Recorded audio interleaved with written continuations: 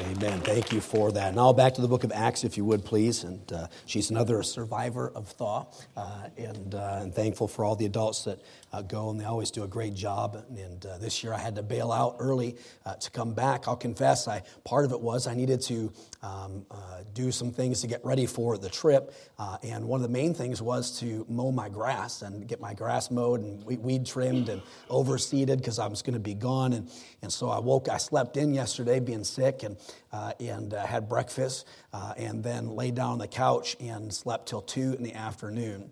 And then I woke up, I'm thinking, well, I've got a couple hours before I take my COVID test. I'm going to mow my grass. And then I called some landscaping friends and paid them to come do it. And so they came and mowed my grass and did all that for me. And so I'm thankful for some of those contacts and stuff. It cost a little bit of money, but it was well worth it for me yesterday to not be out in the rain. Again, pray for me as I preach today and then this next week. And again, it's good to have you here. We have several visiting with us today. We're thankful that you're here. We have Nathaniel and his wife is with us as well. Some of you may remember him. I saw him up there in the foyer and went and said hello. And he says, "I'm surprised you remembered me." And so we're glad that he and his wife, is it Gail? Yes, are here today, and thank you so much. All right, we're going to be back in Acts chapter number 1, and as I mentioned, there are some churches that in fact celebrate Ascension Day for an extra service and things. We've never done that. However, we are very familiar with the Ascension from Scripture, and we know that we have our Lord Jesus Christ interceding at the right hand of the Father on our behalf, and I'm so thankful for a risen Savior. But we back up a little bit in the first part of the book of Acts, and we believe that this is written by the Apostle Luke, and it's kind of a continuation from the Gospel of Luke, and in some respects. And he says this in the first verse: "The former treatise," which he is speaking of, is the book of Luke, "have I made, O Theophilus, of all that Jesus began both to do and to teach." And if you remember from the Gospels, of course, God uses, he used men.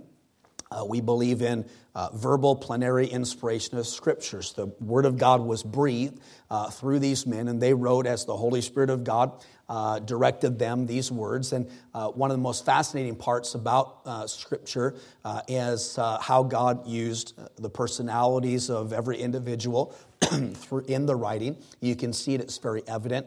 And so Luke takes a different approach than does Matthew or Mark or John in what he has written in the Gospels. And then the book of Acts is not necessarily a transitional book, which a lot of Christians look at it that way, because we go from the Gospels to the book of Romans, which is a very doctrinal book, and all the epistles that the Apostle Paul wrote.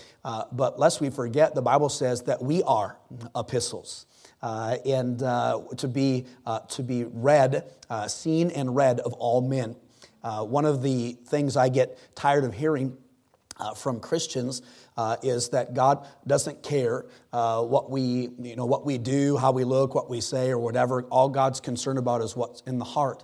But that's not necessarily even close to what the Bible says is true. But there are scriptures, like I just kind of prefaced a moment ago, that says that we are to be seen and read. We're to be ready to give an answer to every man, the reason of the hope that is in us, with meekness and fear. And if there's nothing for anybody to see, why would anybody ask us? And so we're to live for Christ, be salt and light, and to live for Him each and every day, to be seen and heard of men, letters, epistles to those around us. The Bible says there are some that know not the knowledge of God, and it's to our shame because we hide our gospel light from them. And so he says, until the day, verse 2, that in which he was taken up, after that he, through the Holy Ghost, had given commandments unto the apostles whom he had chosen. And by the way, I'd mentioned Pentecost and the Holy Spirit coming. We read about that in Acts chapter number 2.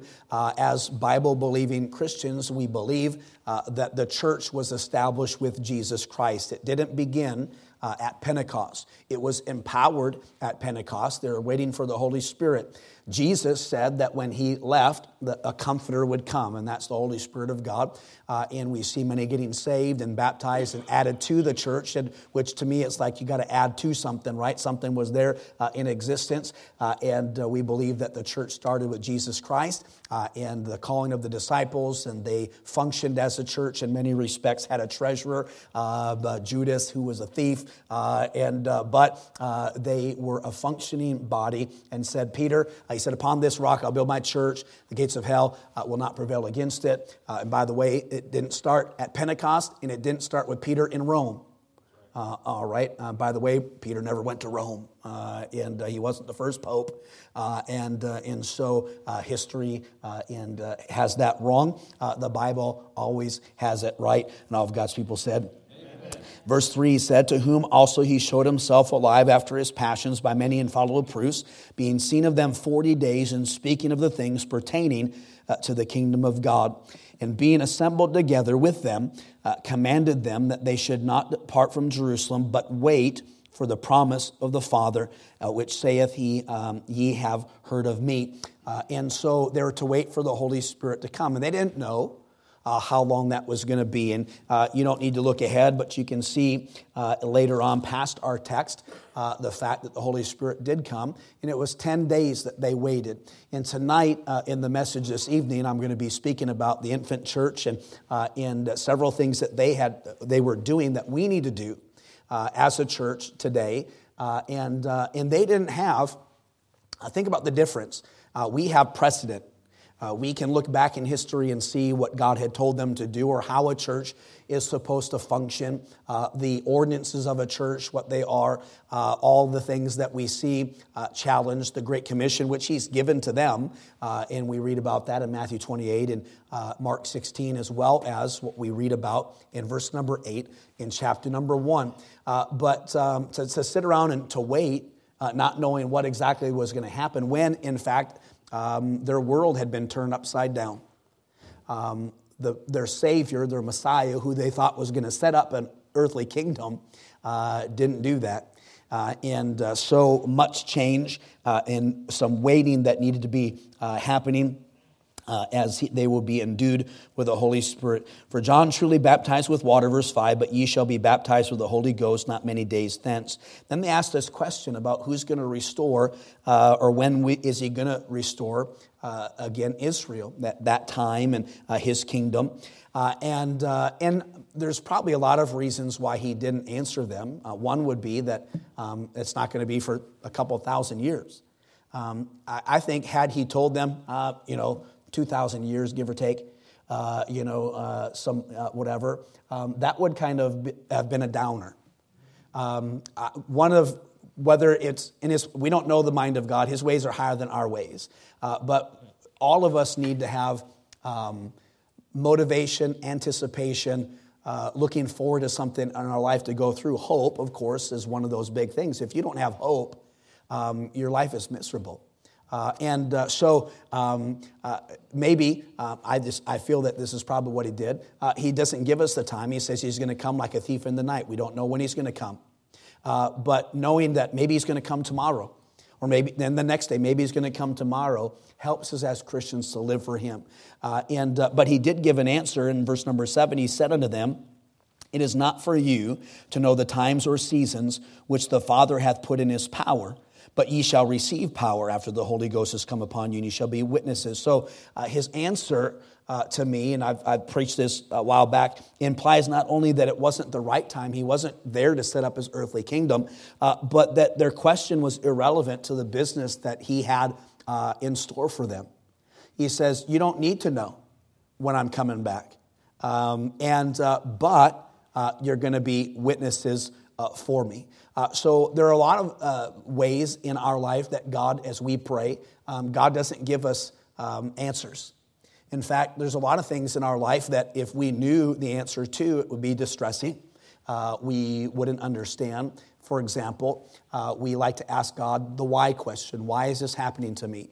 But if we knew why in God's plan it was happening to us, we probably couldn't handle it. So I always encourage Christians to not focus on why, but on what what do I do now? How do I respond to this circumstance in life, whatever it may be, in going forward and to glorify God with the decisions I make or the responses I have or make to whatever the circumstance is. Everything, in some respects, is God testing us, and we find that testing happening almost every single day. And so the church they've been being instructed by Jesus himself for 40 days. And we know that the Bible itself speaks to the fact that there are not a lot of, the world couldn't contain the books of everything that was written about Christ and his ministry and what he did. The world couldn't contain them. We have what God has revealed to us in his word, and there are a lot of things that he hasn't revealed to us. And we often wish that he does, or that we could know some of those mysteries, or whatever the case may be. But don't we just really struggle with just doing the things he's told us to do, or the things that he's understanding the things that he's revealed in his word? We spend a lifetime studying the Bible and not really see all that God has already revealed for us and to us in his word. But he basically speaks to them and tells them and gives them the Great Commission in verse number 8, that ye shall receive power. After that the Holy Ghost has come upon you, and ye shall be witnesses unto me both in Jerusalem and in all Judea and Samaria and to the uttermost part of the earth. And by the way, I believe that is a commission that God has given to the local church. And as Christians, or as a church, we need to be fulfilling all of those. Witnesses for God here in Puyallup, in the state of Washington, in the United States of America, and then abroad. As you know, I'm going tomorrow to Africa. We support around over 100 missionaries at the church here.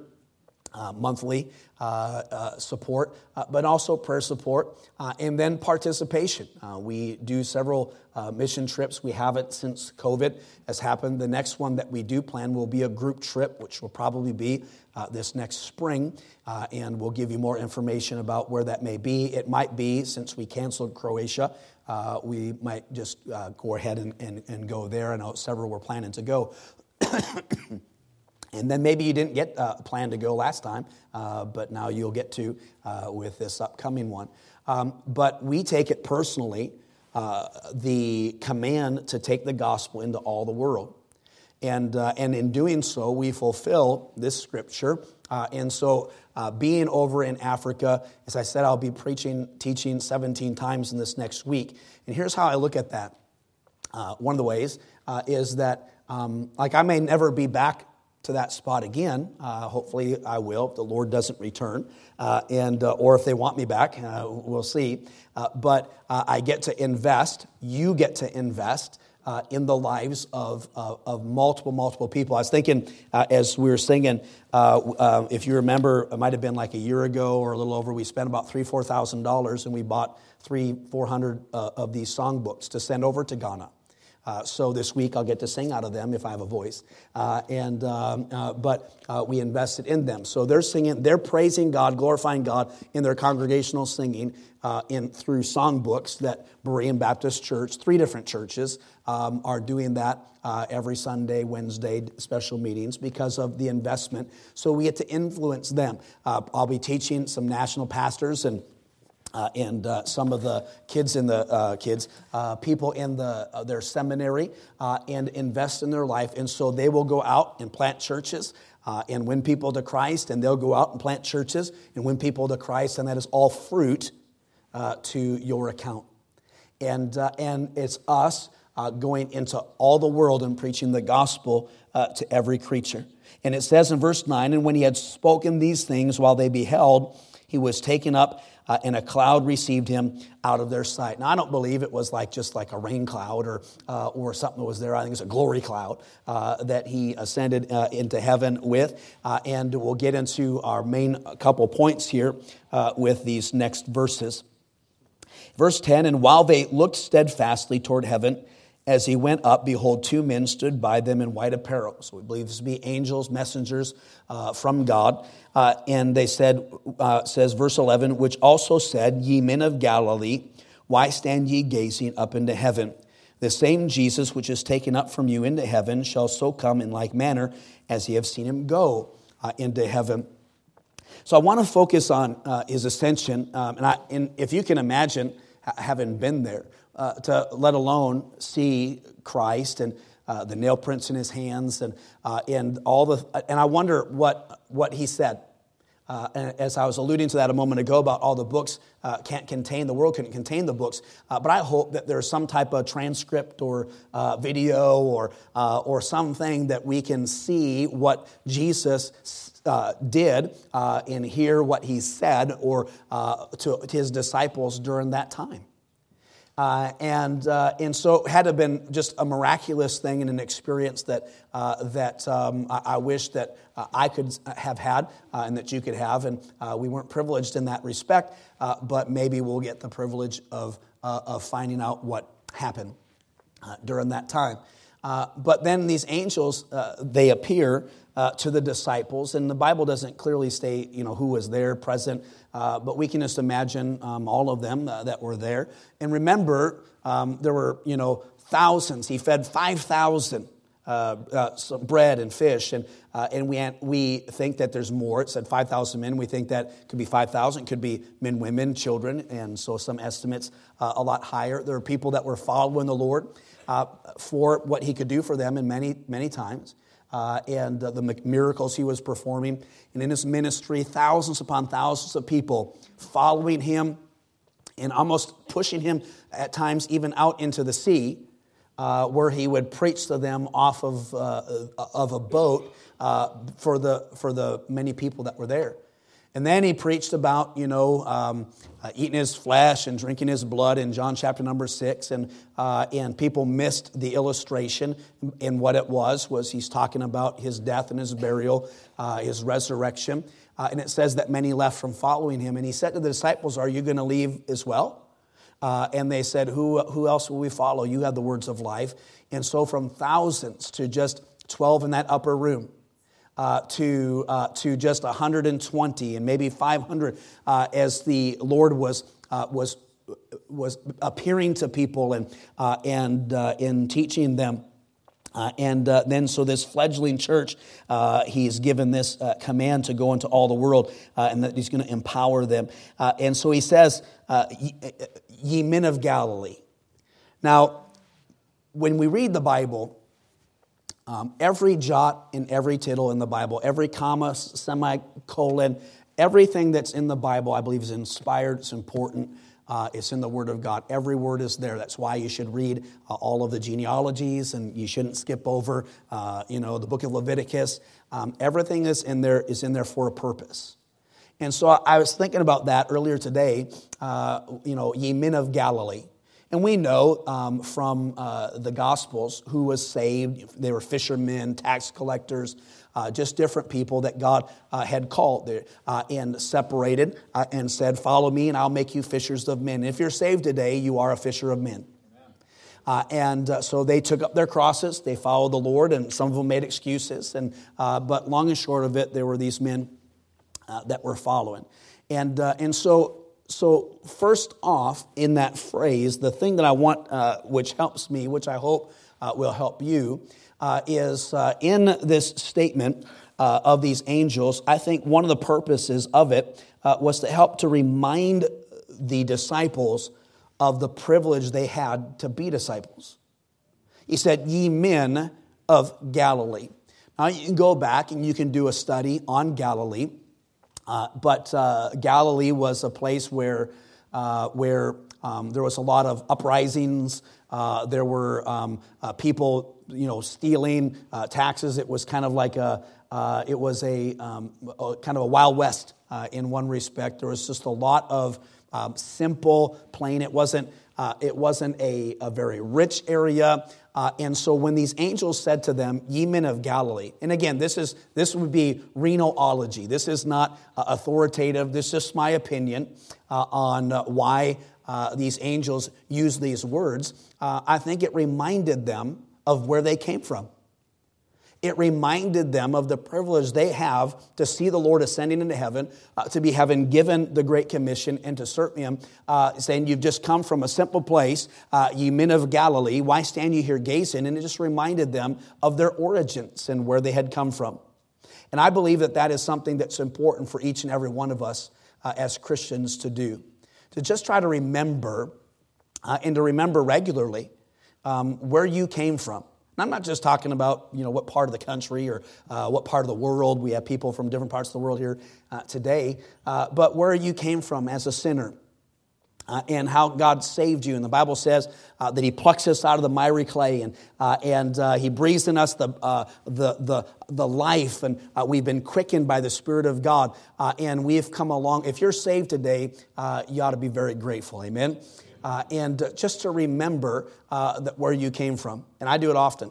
One of my favorite things to do, obviously, is probably the same thing for you, is you go back to where you were born and where you lived or where you grew up, maybe to see the house that you lived in when you were a child.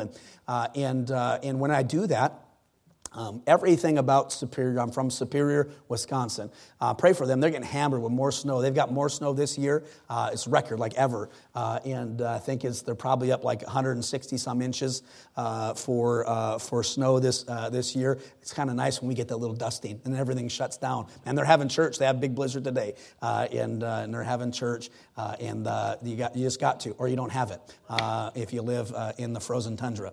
So I get there and I drive around to where my old stomping grounds were, or just the smell of the air just brings back memories. In fact, just the other day we had raspberries at the house, and I was putting them in my cereal. Every time I eat a raspberry, I go back to my grandpa's house, the old Heinz farm, and they had a store out there, and my grandpa lived, and there was raspberry bushes that were all along there. My Uncle Jim lives on that property now and has a big all of his wood that he cuts and sells that's right there. But as kids, we would go there and eat all these raspberries, just pick them and eat them. And so taste and smell, it all brings you back to those days of yesteryear, and it's just a reminder of where you come from. And so he said, ye men of Galilee. And I think purposefully, my opinion, was just kind of a nudge to say, you have privilege. You are privileged to have come from where you came from, to be standing here right now and seeing Jesus ascend into heaven, and just reminded them of the privilege it is to be a disciple. And if you're saved today, you have that same privilege. You get to go to church. You get to read the Word of God. You get to participate in soul winning. You get to give to missions. You get to, it isn't something you have to do. It's a privilege not everybody has. Not everybody that says, Lord, Lord, will enter into the kingdom of heaven. And not everybody that says that they're a Christian is a Christian. Everybody's not going to the same place, different ways. It's only through Jesus Christ. And we know, when you think of when the Bible says, here's the New Jerusalem coming down, and gives the dimensions of it. So there's actual dimensions of the New Jerusalem in heaven, and not everybody can fit in it. And so I just believe with all my heart that there are a lot of people that think that they're Christians, that think they're saved, and they're just not going to make it because they've never trusted Jesus Christ as their personal Lord and Savior. Somebody who's trusted in their religion to get them to heaven. Somebody who's trusted in their good works to get to heaven. Somebody who's living their life and serving Hindu gods or Buddhist gods or Buddha and all these different things will not, if they do not trust Jesus Christ as their Savior, will not be in heaven. So what a privilege it is for us to serve a risen Savior. But not only does He remind them or give them a reminder of their privilege, He also helps them with these words in verse number 11 to refocus on their mission. Notice again what it says, which also said, ye men of Galilee. Then look at this next phrase. He says, why stand ye gazing up into heaven? Why stand ye gazing up into heaven? So these angels, messengers from God, as they remind them of who they were and where they'd come from, ask them a question like, "What do why are you standing here?" God had already told them, and even, by the way, if they said, "You know what, angels, chill," because He said we need to be in Jerusalem and wait. So we're waiting, and even if they were smart enough or quick enough to come back at the angels with, "Well, we're waiting," it's still that wasn't the point. The point was, and it could be for any, you're seeing what you're seeing, the Lord ascending into heaven. That is something. And so, they were in awe. They are confused.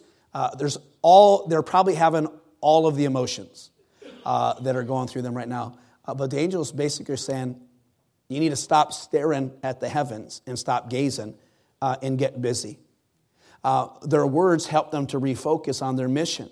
Jesus had just said, "You shall be witnesses unto me in Jerusalem, Samaria." He reminds them that they need to be focused on the task at hand. Here's the deal. We hope for glory. We are looking for the return of Christ. But the Bible says we're supposed to occupy until He comes. As Christians, we're not supposed to be just watching. We're supposed to be witnessing. That is our responsibility. Witnessing and sharing the gospel. That's why God has left us here. What other reason would there be except for to tell other people about Jesus Christ? Outside of the plan of God, the purpose of God in your life as a Christian, it's just all vanity. And people just work and they save and they pay their bills and they die. But being a Christian, not only are we privileged with heaven and the privilege to serve Him, but we have the perspective of heaven and our affections that we can set on God and things above. And there's a part of us that we're looking for His return, but we're also supposed to be busy serving Him. When's the last time that you shared the gospel with somebody? Now, as a pastor, and again, I get this because I am a pastor. It's my job, if you will, to witness to people, and that's. But it's not my responsibility alone or other pastors. It's a Christian responsibility. Amen. It's a commission that was given to everybody. Now, I'm thinking about this week. And all that I'll be doing over there in preaching and teaching and et cetera. And I'm praying that some people get saved. And I was looking at, there was a person that got saved in the church service today or yesterday. There's a little while, they're 7 hours ahead of us. And so somebody got saved in the church service and they were baptized right after the service. And that is a blessing. And I'll get to meet that individual Wednesday and shake their hand. And try to be a blessing to them. But and please don't misunderstand what I'm about to say. But in this week, I'll get to influence people for Christ, preach the gospel. Perhaps people will get saved. I'll witness. I'll be passing out gospel tracts. And more than likely, God will give, increase, and bless because that's just how things happen in developing countries. Right? People want the gospel tracts. They want to read what you're giving them, and I'll get that opportunity, and I'm sure God will bless and allow for me to participate at least in someone calling upon the name of the Lord and being saved. But with 17 sermons and soul winning and different things in a short span of time, I will in that 7-8 days do more. In service for God than the average Christian would do in a lifetime. Now, I'm not saying that to brag. I'm saying that that's just a matter of fact. We don't witness like we should. There are people in this room, if I was to have you raise your hand and you were to be honest and to say, is there someone here who's been saved 10 years, 20, 30, 40, 50 years who've never shared the gospel with another human being? And people would have to raise their hands and say, I've never shared the gospel. Now, we can give tracts and we can invite people to church and do all these different things. But when have you taken the Word of God and opened it up to somebody who's lost and doesn't know Jesus and showed them from the Bible how they can be saved?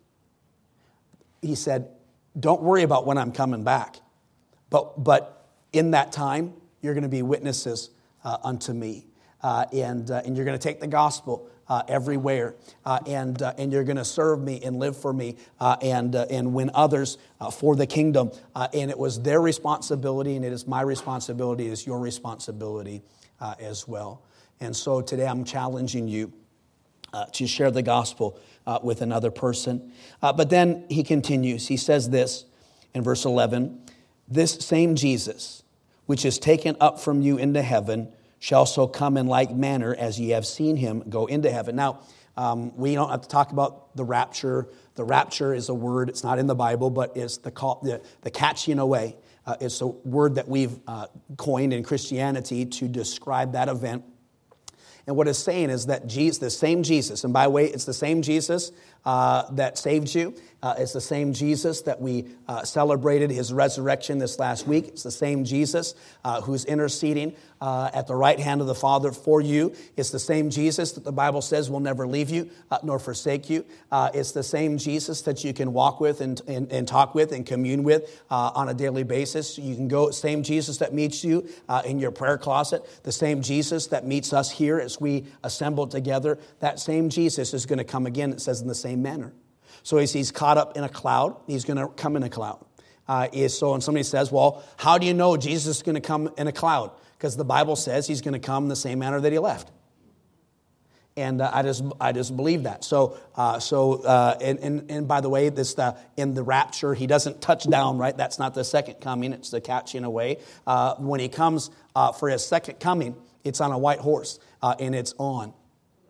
And that is something that's entirely different. And by the way, I mentioned it last week. I'm looking forward to it. The 1,000-year millennial reign of Christ is going to be awesome.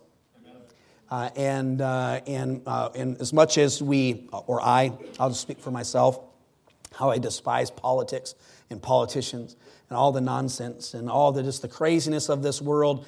There's going to be a time where it's just the whole world is a godly red state. I don't know how to put it, but it's as biblically conservative as you can think. And King Jesus will be on the throne, and it's going to be great. And by the way, if you're saved, you'll have a place that you're working.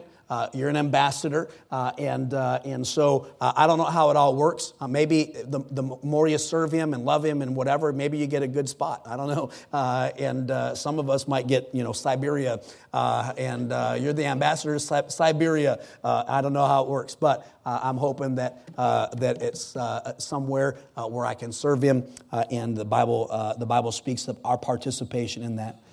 But not only does these angels in this one verse remind them of their privilege and helps them to refocus on their mission, but I think also gives them some reassurance of the promise that Jesus had given them to return. It had to have been, in many ways, a heartbreaking event, the crucifixion, and they missed it. I mean, he told them time and time again. About 3 days and 3 nights, and gave them all kinds of different messages and signs to that, and just in one ear and out the other, and for reasons. Some of it, if they knew that he was going to be crucified, we think about at the Garden of Gethsemane and cutting off ears and all the different stuff they tried to defend him, but he had to go to the cross, and he had to be crucified, and his blood had to be shed. But he's just reassuring them that he's going to return. The Bible says later on, or not later on in Acts, but he said in John, let not your heart be troubled. I believe in God, believe also in me. In my Father's house are many mansions. And if I go, he's prepared a place for us, and he's going to come again. And these angels said, hey, don't worry. Why stand you here gazing? Get to work. This same Jesus is going to come back the same way. And it's almost like he had to kind of like, hey, fella, snap out of it. And get to work, and I guarantee, I'm going to make this application this way. Last week, all of Christianity, loosely air quotes Christianity, celebrated the resurrection of Jesus Christ, and the vast majority of people that celebrated his resurrection have already moved on with their life. just back to the same, business and going to work and making money and doing things. But if you're saved and you're a Christian, you believe this book. It's the resurrection of Christ it's something that you can't ever get over with, and you just got to share with other people. And so I want us I wanted to remind you of where you came from and what Jesus did in saving you. And I want to help you to refocus on the mission that God gave you, not just me, and to reach people with the gospel. And then to reassure you that He is coming again. I hope it's today. You say, well, you got plans tomorrow. It ain't going to matter. If He comes back and the rapture happens, what a wonderful thing. But the truth of the matter is that the Bible states that He's not going to come back until His work on this earth is done. And really, honestly, if you think about it this way, if you want to hasten the Lord's return, then get busy telling people about Jesus.